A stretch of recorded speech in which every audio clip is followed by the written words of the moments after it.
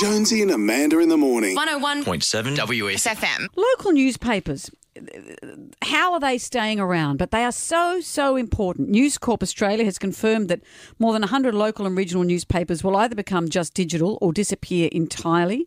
Significant number of job losses that will go with that. But these newspapers also really service the local community.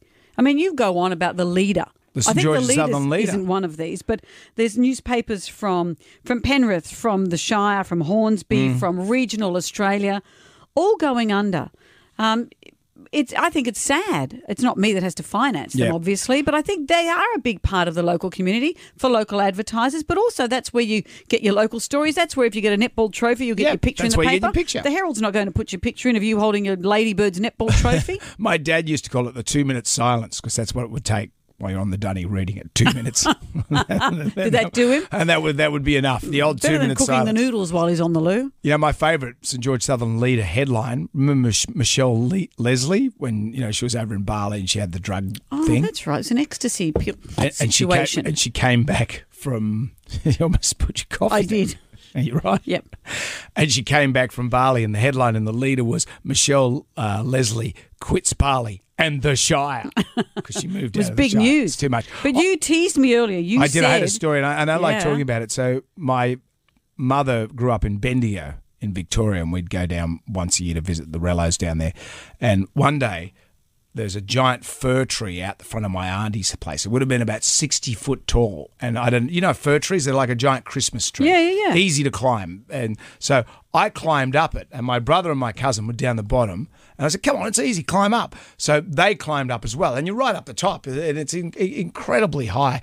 We're up the top. This car pulls up. A guy gets out and he starts yelling up at us. And we couldn't understand what he was saying. And I thought we were in trouble. You should think you're in trouble, yeah. So I climbed down. I would have been about 12. I've climbed down and the guy introduces himself. He's a photographer and a journalist for the Bendigo Advertiser. And he noticed that we're up the tree and that would make a great shot, like a lifestyle piece for the lifestyle piece? For the newspaper. And I went, yeah, no worries. He goes, so who are the guys up there? And I said, well, that's my brother Matt, my cousin Cameron.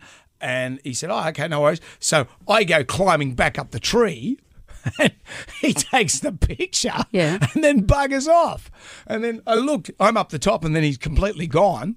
And then so you didn't make it up in time. 2 days later in the paper, local hero, winter funland for these local hero boys, very brave, climbing the tree, mentions those two boneheads but not me. So did you not make it back up in time? I didn't even get a not spotted in picture, Brendan Jones. I was one that set up the shot. So I brokered the deal. You brokered the deal, and as you were scampering back up, he took the shot. Yeah, nicked off.